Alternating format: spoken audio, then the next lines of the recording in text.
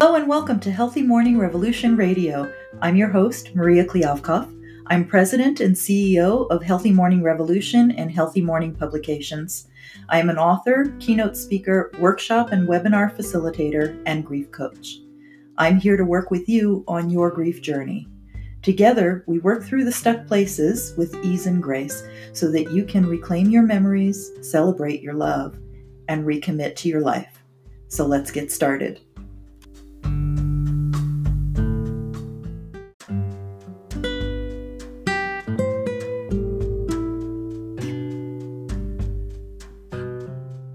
Healthy Morning, Happy Loving Revolution Radio, episode number 11, Self-Care in the Grief Journey.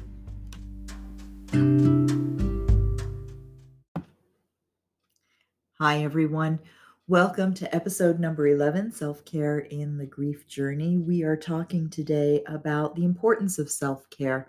And really, self-care, there is no way to overstate the importance of it, particularly during the grief journey. Common wisdom tells us that, we need to follow what every steward and stewardess tells us in the airplanes, and that is that we need to put our oxygen mask on ourselves first.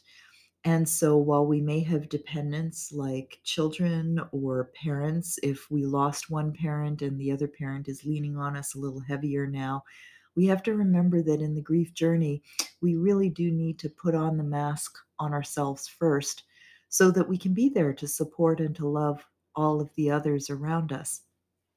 And it can get very easy to redirect our focus to be taking care of everybody else as a way to avoid our grief. And so we have to be very mindful of that because grief has some very real symptoms, particularly physical symptoms in the early days.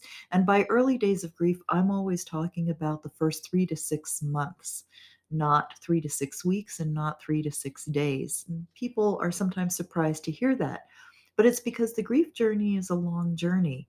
And for at least the first 3 months, we have some very real needs that need to be attended to right away.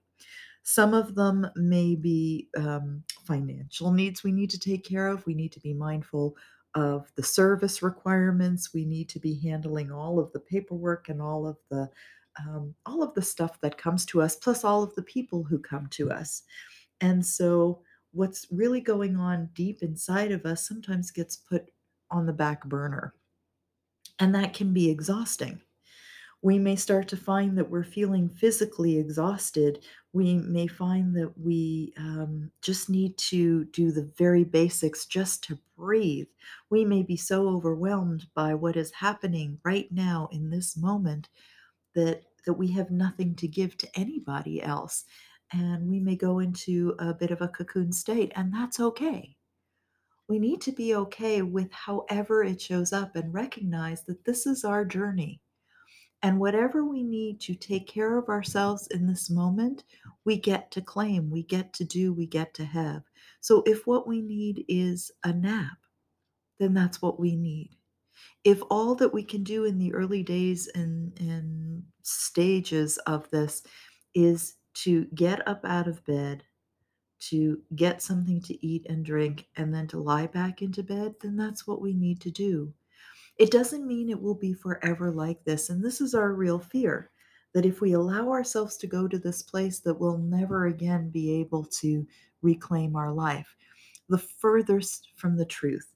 If we actually honor our grief journey, if we actually step into what we are being asked to do, what our insides are telling us is true for us to do, we will move through it quicker and with more ease and grace. If what we need is to cry, then we need to cry, and we need to allow ourselves to do that. Self-care simply means this, that what is true for us to do, what that small voice, the quiet voice, the one that often gets drowned out by everybody else's should do's and have to do's and our own thinking about where we need to be and what we need to do. If that is what's driving the bus, it's going to run us into the ground. Instead, what we need to do is take the time, take the space, and actually listen to our inner intention. And as we listen to what our insides are telling us, and if our insides are quietly telling us, please, please take a nap. Please, please lay down and rest. Please get a glass of water because we're getting dehydrated. And dehydrated is a big part of grief quite often. You know, in grief, not only do we cry, we sweat, we release a lot of water and we need to replenish. So we need to be drinking water constantly. And those very basics of self care are what command the beginning part of our journey. As we move out into um, the 3 to 6 month stage, the 6 to 9 month stage, that's when we have to be very mindful about feeling what is right for us to do, coming into contact with our own inner voice and trusting that instinct, whatever that instinct tells us, so that if something feels wrong, that we choose not to do it. If something is absolutely wrong for us to do, that our insides have a pathway of communicating that with us right away, right? Because there are decisions that are needing to be made at this time.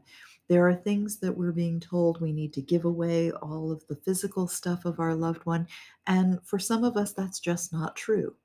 When I checked into this, so I had to pack up my mother's apartment, and it was her memorial service, and we had family that came in and friends that came in, and we were working collectively very hard to pack up her entire apartment. And I realized that I couldn't make all these decisions that were being demanded of me. And it did feel like a demand, right? That I had to make these decisions right here and right now. And I was completely incapacitated to do that. I was in no space to make that kind of decision. I was still so close to my mother's physical presence in my life. There's no way I could say goodbye to these things.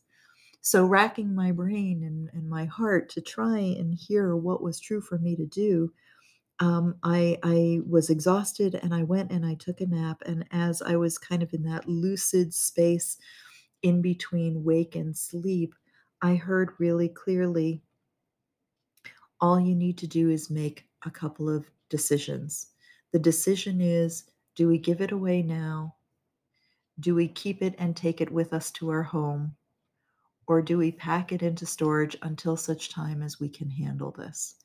And when that third option became available, that there is a way that we could just put the decision making off until a later day, it was like the heavens were singing to me, because suddenly I realized that there are things that I can make decisions about right here, right now. There are things that I absolutely can let go of right here and right now.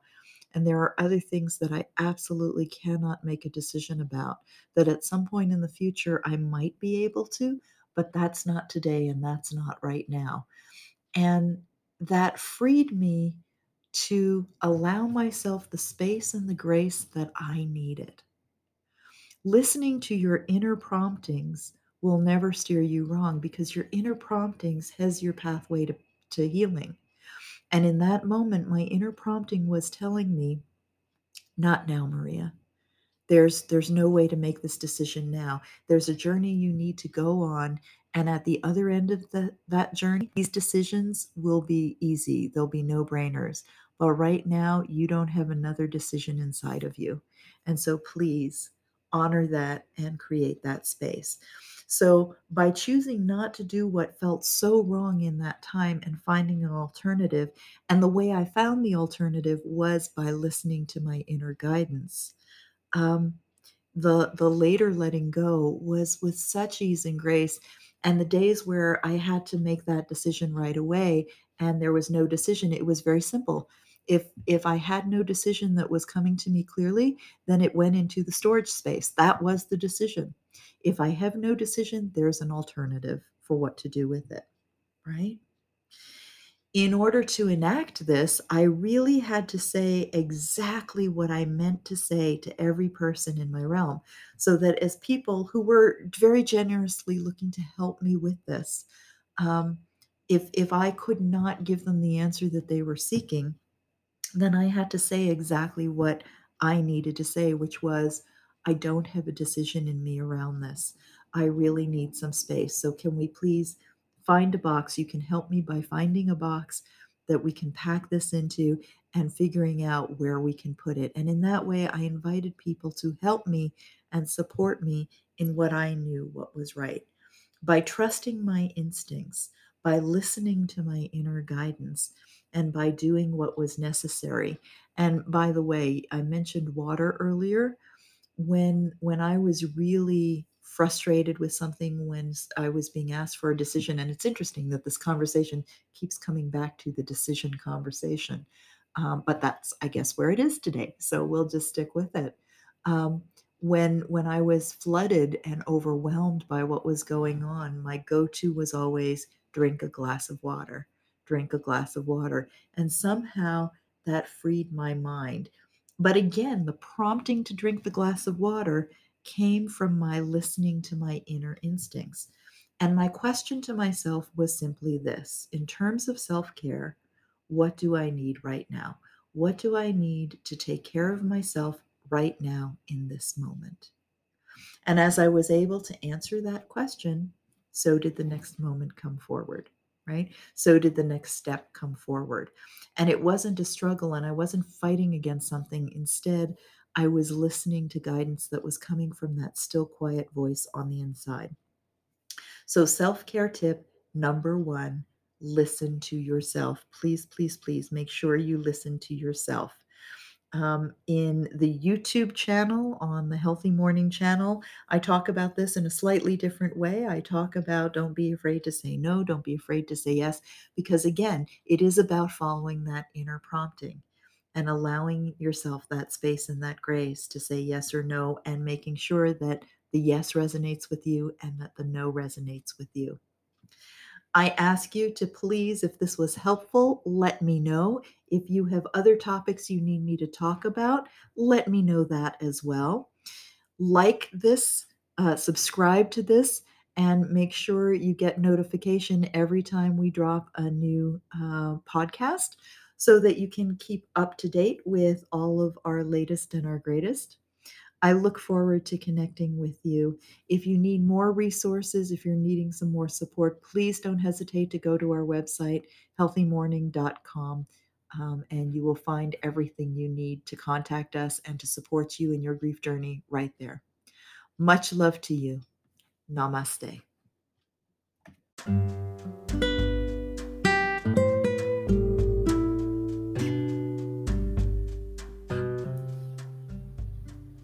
One last thing before you go. I'm so glad you joined us here today.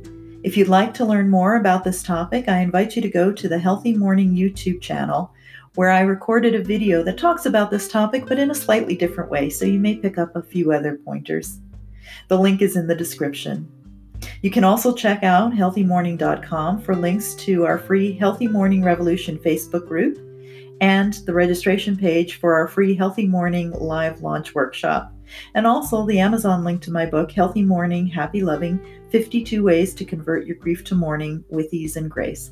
Again, that's all at healthymorning.com. I'm committed to helping you convert your grief to mourning with ease and grace. If you like this episode, be sure to subscribe to the podcast so you don't miss the next one. Drop me a note and let me know what was helpful to you here and what other topics you'd like me to talk about. Until next week, wishing you ease and grace in your grief journey. Much love to you. Namaste.